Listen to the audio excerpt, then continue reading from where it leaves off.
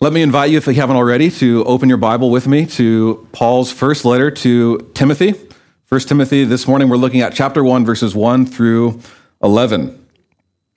We believe as a church that the Bible is a gracious gift from God to us. We believe that in the scriptures we find God's commandments, God's will. Most importantly and ultimately, the Bible is a testimony to Jesus Christ and his salvation of sinners. So we love the Bible. We teach the Bible. And throughout our year as a church, we teach through the Bible, verse by verse. So we just finished a sermon series through Colossians. That was 10 weeks, or 9 weeks, 9 or 10 weeks. Can't remember now. And we are about to launch into 1 Timothy, which we will spend the next 10 weeks journeying through. So there's 2 letters that we have recorded from Paul to Timothy, 1 and 2 Timothy. This morning we're going to study 1 Timothy. And Timothy was a young pastor in a church in Ephesus. And Paul had mentored this guy Timothy. He was like a son to Paul. And Paul writes this letter to his son in the faith to press on, to persevere. He writes on how to deal with the false teachers and teachings that were going about in the church. He says in chapter 1, verses 18 through 19, he says, "This charge I entrust to you, Timothy, my child, in accordance with the prophecies previously made about you, that by them you may wage the good warfare, holding faith and a good conscience." So Paul is essentially writing to Timothy, keep going, hang in there, persevere, fight, hold fast with a good conscience. Now, probably one of the most clear, explicit purpose statements of 1 Timothy is found in chapter 3, verses 14 through 15. Those verses will be up on the screen. Paul writes this, "I hope to come to you soon, but I'm writing these things to you so that, if I delay, you may know how one ought to behave in the household of God, which is the church of the living God, a pillar and buttress of the truth." That's why we've titled this sermon under the sermon there, 1 Timothy, you see, household of God. This is the clearest purpose statement we see in 1 Timothy, and this is why Paul is writing to Timothy, so that people in the church, the living church of God, the pillar and buttress of truth, may know how to behave, may know how to act, may know how to conduct themselves and what it means to be in the family of God. So that's what we're looking at in 1 Timothy. Those who have been brought into the family of God, into the household of God, are to kind of have new values. They take orders from the new father. There's new authority. There's new ways and supposed to treat one another and treat those who are outside of the household of God. And this is what 1 Timothy is all about. Living out the implications of the death and resurrection of Jesus. Living out the gospel. The gospel of Jesus, in 1 Timothy, we see the gospel is to affect Christians in tangible ways in how they behave and act towards one another. Right? We believe this, right? When a person receives the gospel, when they believe in Jesus, when they trust in Jesus, their life is changed. It looks like a changed life. And within this general call to godliness in 1 Timothy, within this personal life change, there's also an order, a structure that Paul is going to give Timothy. So there'll be teachings on church leadership, who is qualified to serve as church leaders, and how should those in the church relate to one another? Those who are younger, how do they relate to those who are older, and vice versa, right? So this is what we're going into, 1 Timothy. I'm excited, and we're looking at the opening passage this morning, verses 1 through 11. And I think right in the verse 1 and through verse 3, you can kind of hear the fatherly love and care that Paul has for Timothy. Listen to what he writes. "Paul, an apostle of Christ Jesus, by command of God our Savior and of Christ Jesus our hope, to Timothy, my true child in the faith. Grace, mercy, and peace from God the Father and Christ Jesus our Lord." My true child in the faith. You see the fatherly, love that he has for Timothy in this moment. It kind of begins like a lot of letters do. Who is it from? Who is it written to? And then a blessing. A welcome, a greeting. And then he gets right into it, verse 3. Paul wants Timothy to lead well and teach well. He doesn't want the church to get off path, to swerve off the truth. And he says, "I urged you when I was going to Macedonia, remain at Ephesus, so that you may charge certain persons not to teach any different doctrine, nor to devote themselves to myths and endless genealogies, which promote speculations rather than the stewardship from God that is by faith. So Paul's a missionary. He has gone about Asia Minor, planting churches, starting churches, encouraging churches. And he has told Timothy before he left him in Ephesus and he was going to Macedonia, hey, don't let people teach different doctrine. And he's reminding him of this call that he told him. I urged you, as when I was going to Macedonia and remain in Ephesus, charge certain persons not to devote themselves to different doctrine. Don't let them teach anything different. So he's going on to Macedonia and he's instructed him. And now that he's away from Timothy, he's writing him this letter to instruct him on how he might oppose the critics, or what is the purposes? How does his false teachers get off base from the true gospel? Now, Macedonia was a Roman province, was about 300 miles northwest of Ephesus. Or we might recognize some of the cities that are in the Roman province of Macedonia. We have Philippi, right? There's a letter written to the Philippians that we have. There's Thessalonica. There's a letter that Paul wrote to the churches in Thessalonica called Thessalonians. There's another city that you might, if you're familiar with the New Testament scriptures, Berea. These cities were all in this Roman province of Macedonia. So a modern day equivalent would be like imagine an older missionary has come to a church in Eugene, Oregon. And he's going to leave this church in Eugene, Oregon to a younger pastor, a pastor that he's been mentoring. And he's going to go to the great Washington province of King County to start churches, to do more work. That was about that distance, I think. Maybe I'm wrong. But from Oregon, right about 300 miles. And he's going to go encourage churches and Christians in this area. And he's writing him, hey, don't let anyone devote themselves to the right teaching. And then he's going to encourage Timothy, devote yourself to the true teaching. Now, this week, a friend of mine let me borrow his Thatcher or dethatcher. You guys ever use one of these tools? I've never used a dethatcher. It was hard work. My friend prepared me. He's like, Daniel, prepared to do work like you're digging a hole with a shovel. It's hard work. And a dethatcher is a little tool. It kind of looks like an angry rake. It's got these little blades, and it digs into the soil, and the dethatcher is to rip out dead grass and moss and anything that's under the blades of grass to promote a healthy environment for grass to grow, right? For the oxygen and sunlight to hit the soil and to promote good growth, right? Julie, you probably know way more about healthy soil and how that all works. I was learning about it's hard work. That was the first lesson I learned was, man, the thatching is hard work. And in order to have a lawn that's healthy and growing, you have to remove what's dead and what's hindering and blocking healthy growth. I think in a similar way, Paul is writing to Timothy that what was unhealthy, what doesn't promote vitality in the Christian walk, what doesn't promote healthiness in the Christian faith, this needs to be removed. So he's going to tell these false teachers, don't devote themselves and charge people not to devote themselves to this. You need to have good, healthy, solid doctrine. This is kind of a picture that I got of what Paul is writing in Timothy. This is a similar concept we see. Paul wants Timothy to correct, to remove teaching that doesn't accord with health, with godliness, with the gospel of Jesus Christ. He wants Timothy and those in Ephesus and those in church leadership to cultivate a kind of church that is healthy, that's growing, that is in accord with the gospel of Jesus. So he tells Timothy to charge certain persons, don't teach any different doctrine. Doctrine is a word that just means teaching. Don't let them teach anything that's different. Stop those who are teaching what is contrary to the truth, is what Paul is writing.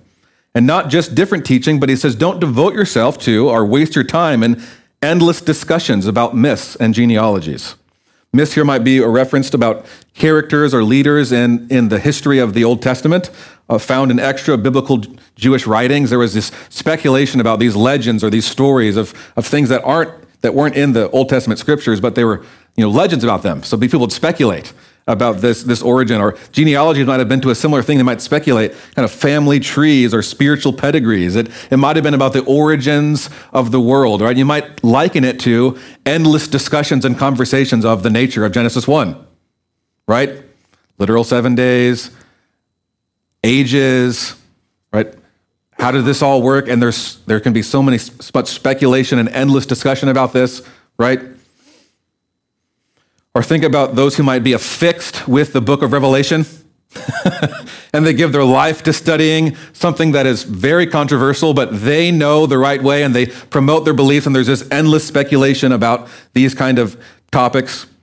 Right? Picture someone who is consumed in a kind of niche news outlet, and they've filled their mind with speculations about world events, government, right? Conspiracies, and overfocus on the political arena, right? You could do a quick look at Facebook or Twitter or Reddit, and you'll see these problems are still very much alive, right? We can devote ourselves to endless discussion on myths and genealogies. Paul's point is that God's plan, the stewardship from God, in the Greek, it's this word. I didn't write out the Greek word, but it's where we get the word. I realize I didn't do that in my notes. It's where we get the word economics. It's like economion, something like that. It's where we get the word economics. And Paul is talking about here this management from God, this administration, the responsibility of management. He's saying God's management, the stewardship from God, the plan of God is not worked out in myths. It's not worked out in genealogies. It's not worked out in speculations. It's by faith. Myths, speculations, vain discussions, they don't advance the plan of God. They don't advance the stewardship of God. The plan of God is about God saving, God redeeming, God reconciling all things to himself, God calling a people to a new life. It's received by faith, a restored relationship that looks like conformity to the image of his son Jesus. Speculations, genealogies, don't do that. Not only what I would say, I can confidently stand upon what Paul's writing in the Word of God. I've seen this experientially. I haven't had a friend that has dove in head first into conspiracy theories and come out more godly. I haven't seen them grow in love for others or love for their community. If anything, it leads to a kind of self-righteousness, a kind of superiority, a kind of, oh, you don't really know. You haven't heard. And there can be all kinds of things, right?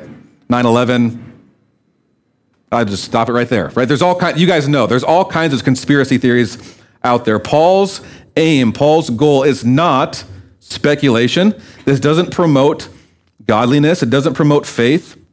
It's meaningless discussion. Paul's aim, he writes, verse 5, the aim of our charge is love that issues from a pure heart and a good conscience and a sincere faith. In other words, the goal of Paul's instruction, the purpose of his writing is love. And love that comes from, it's produced out of these three things. Number one, a pure heart. Number two, a good conscience. And number three, a sincere faith. This is what Paul is writing to Timothy, that this kind of love might be cultivated or motivated in the church. Love in the Christian faith is self-giving. It's other-oriented. It's a love that extends to enemies. It's a love that is patient. It's not proud. It's a love that overlooks offenses. It's a love that doesn't boast. It seeks to serve. This is the charge. This is the aim of Paul in 1 Timothy, love. Don't promote endless discussions and genealogies. Don't devote yourself to these. The aim of our charge is love. He says, number one, a pure heart. Those who have placed their faith in Jesus believe in the person and work of Jesus. When this happens, their hearts are cleansed. They are given a new heart, a heart of purity. Their heart is changed by the power of the Holy Spirit. A heart that was once set on self has been transformed by the love of Jesus to grow in love for God and for others. Secondly, they also have a good conscience, a conscience that is clean, a conscience that's not marred and stained and burdened with guilt and shame. They have had their conscience clean. They have a clear sense of right and wrong from Jesus' teaching and his word. And finally, number three there, it says a love that comes from a sincere faith, a faith that isn't hypocritical. A guy by the name of Philip Jensen writes in a book called 1 Timothy for You, he says, faith is more than intellectual agreement. It includes that, but it's much more, for it involves trusting, relying, and redeeming upon another person. The opposite of faith is not doubt, but disobedience. Not uncertainty so much as double-mindedness. The double-mindedness of trying to serve two masters simultaneously. The word there, sincere, means unhypocritical. It's not pretended. It's free from pretense or deceit. So to have a sincere faith is not to ever have doubts, or struggles, or uncertainty. It's to be double-minded, to be hypocritical. It can be expressed as the dad cried out to Jesus when asking him to heal his son. Lord, I believe, but help my unbelief. That's a sincere faith. Paul writes in verse 6, certain persons, by swerving from these, so these things being love that comes from a pure heart, good conscience, and sincere faith, have wandered away into vain discussion. So you see this idea brought up again, that controversial speculations, repeated swerving, wandering off, it's unproductive, it's fruitless, it's useless.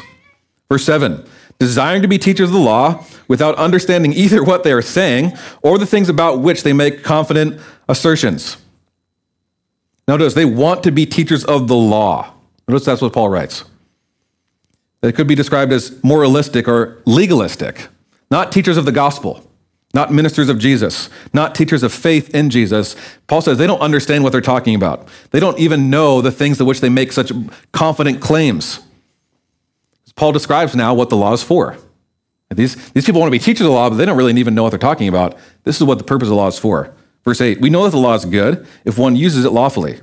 Understanding this, that the law is not laid down for the just, but for the lawless and disobedient, for the ungodly and sinners, for the unholy and profane, those who strike their fathers and mothers, for murderers, the sexually immoral, men who practice homosexuality, enslavers, liars, perjurers, and whatever else is contrary to sound doctrine, in accordance with the gospel of the glory of the blessed God, with which I have been entrusted. Notice what Paul says. The law is good if one uses it lawfully, but the law is not laid down for the just, but for the lawless. You can think about the purpose of the law like you might think about a plumb line or a level. So I can put a level up to a shelf, and it can tell me if that shelf is level or not. I can be kind of particular in my house. One of the things I like to do is take a small level and go about and make sure that all the pictures look good, right? A little OCD sometimes. But I can't put a level on a wall. I can't put a level on a cabinet. I can't put a level on a picture frame, and the level automatically makes the picture level. You can't put a plumb line on a wall, and the plumb line is going to make the wall plumb. It can't fix something that's crooked, that's not straight. This is the purpose of the law. You can put a level up to a shelf, and it can tell you, man, this thing is not level. But it cannot fix the shelf that's not level. The law is not intended to make us level.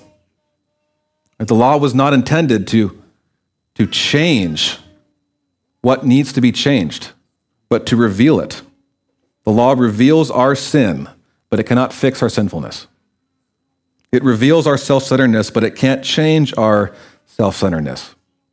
And Paul lists out their examples, sins that are against the law. Primarily, you could say these are sins that are against the Ten Commandments. Striking your father and mother, murder, sexual immorality, lying, enslavers. But then he says this at the end of verse 10, and whatever else is contrary to sound doctrine. It's kind of a junk drawer term. You guys have a junk drawer in your house? You don't really know where the stuff goes. You just throw it in there and then shut it. So this kind of a junk drawer term. Anything else that's contrary to sound doctrine. And the sense in which the word sound is used connotates the idea of healthy doctrine, life-giving teaching, to be correct or free from disease, to be healthy. The sins that are listed here do not lead to the health in relationship. They don't lead to flourishing in community. They don't lead to the well-being of humanity. This is a kind of false teaching, false doctrine that destroys spiritual health and church vitality. And it's not in accordance with the gospel of Jesus Christ, as Paul writes. Because Paul knows and writes here, I think, that the gospel is the key for the understanding, correctly handling of God's law. Pastor Kent Hughes states this: the gospel entrusted to Paul and to us is the only answer to the dark, impossible, sin-stricken pathology of the human heart. All healthy, life-giving theology accords with this glorious gospel of grace.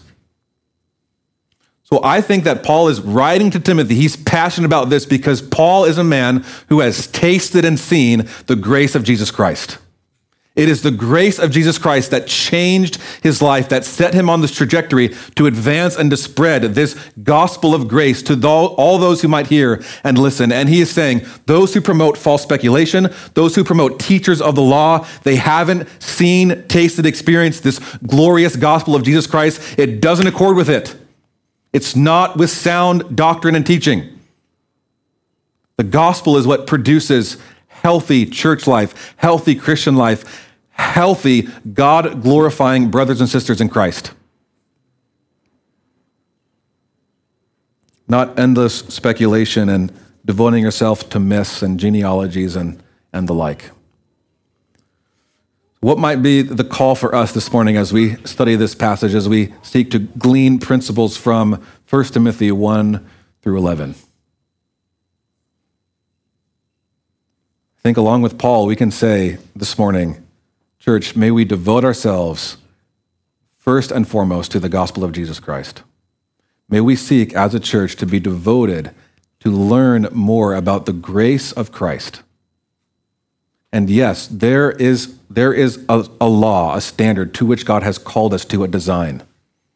But the way in which we change, the way in which we call others to change is not heaping guilt and shame and burdens and condemnation on them. It is, as Paul writes to Timothy, the grace and mercy and peace from our Lord Jesus be with you. Amen?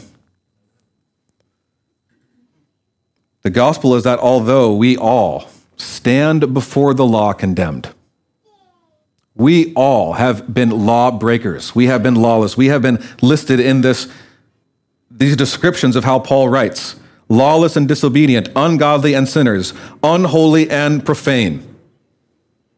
We have committed murder according to Jesus, as he says murder is not just the physical act of taking a knife and stabbing someone else. It is the anger that we might have in our heart towards another person. We have all been sexually immoral, and not in the sense of maybe we haven't been unfaithful to our spouse or to our partner, but we have been unfaithful in the sense of looking upon others with lustful intent.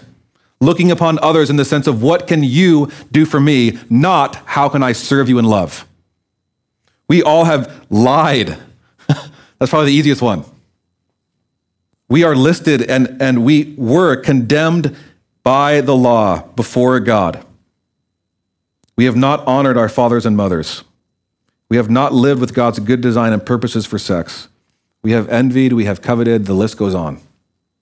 Yet God in his grace and his peace and his mercy sent his son Jesus to take the condemnation from the law. He suffered as a criminal in our place on our behalf, so that if you believe in him, Jesus is condemned and you're not.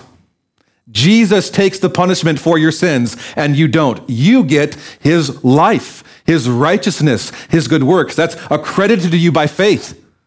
That's the grace of God. It's not something that we have done. It's undeserved, unmerited, sheer grace. The mercy of Jesus is with us, that we don't get what we deserve, and the grace of Jesus is with us, that we get far more abundantly than we could ever think or imagine. That is the gospel of Jesus Christ. And Paul says, teach what accords with that. And church, may we do the same. May we sing, may we celebrate, may we preach in what accords with the gospel of Jesus Christ. Those who trust in Jesus, those who place their faith in Jesus, are those who accept and realize and recognize that under the law, I am condemned. By the law, I am condemned. I am out of plumb, out of level. Therefore, I need change, and I need someone outside of myself. I need the master carpenter. I need the master contractor to change me. I need help outside of myself. The word that the Bible used to describe this interaction is called repentance. Turning from what you used to believe in and turning towards Christ. Change. And when an individual does this by the grace of God through the Holy Spirit, because of the work that Jesus has done, we are given what Paul writes: a pure heart, a good conscience, and a sincere faith. And the aim of this charge of the gospel is love. I think this is why Paul to Timothy, and this is the same call to us this morning, do not devote yourself to any other teaching which promotes speculation rather than the gospel from God that is by faith. Don't swerve from the charge of love, pure heart, good conscience, sincere faith. Don't wander away into vain discussion. Teach, believe, follow sound doctrine, healthy doctrine. That is what is in accordance with the gospel of the glory of the blessed God, to which the church has been entrusted with this message. The mark of sound doctrine, healthy doctrine, is not a kind of pride and self-righteousness that says, wow, would you believe what the church down the road is preaching? We're so much better than them.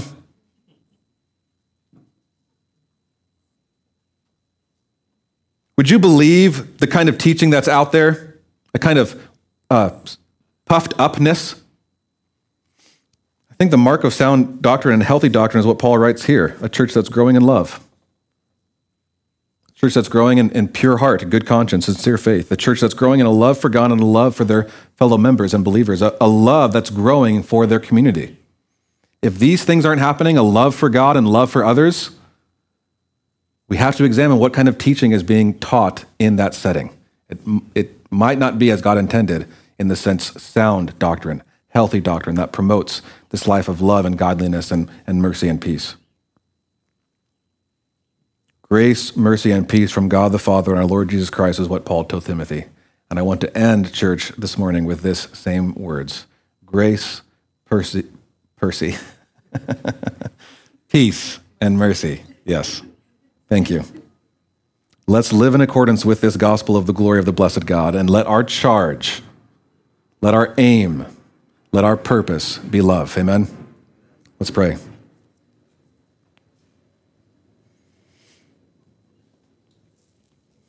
Father, thank you for this letter from the Apostle Paul to Timothy. Lord, I'm excited about what you will teach us as we study it, as we consider it, as we think about it, as we meditate on it. Lord, we do want to know how we ought to behave in the household of God. We want to be a people that are shaped and marked and governed by your scriptures. We believe that the words from the Apostle Paul to Timothy are just as relevant and applicable and trustworthy and authoritative as they were 2,000 years ago. Would you help us as a church to be marked and shaped by Jesus? Lord, would our purpose, would our aim be love? A love that is growing for you, a love that is growing for those in this family of faith, a love that is growing for those outside of these walls, a love that's growing for our community, for our neighbors. Would you help us to love our neighbors as ourselves? Lord, would you, by your grace, would you give us the humility and the discernment and the clarity to not swerve into different teachings? Would you help us to be a church that helps each other focus and fix our eyes on Jesus? Lord, I'm so thankful for what you have done in the life of this church, in what you are doing. I'm thankful for the ways in which you are changing us and shaping us to be more and more like Jesus. Lord, I see evidence of grace in this church body. And I ask that you continue to bless us and to give us grace and to help us to follow you, to be more like you, and to point others to you. I pray this in Jesus' name. Amen.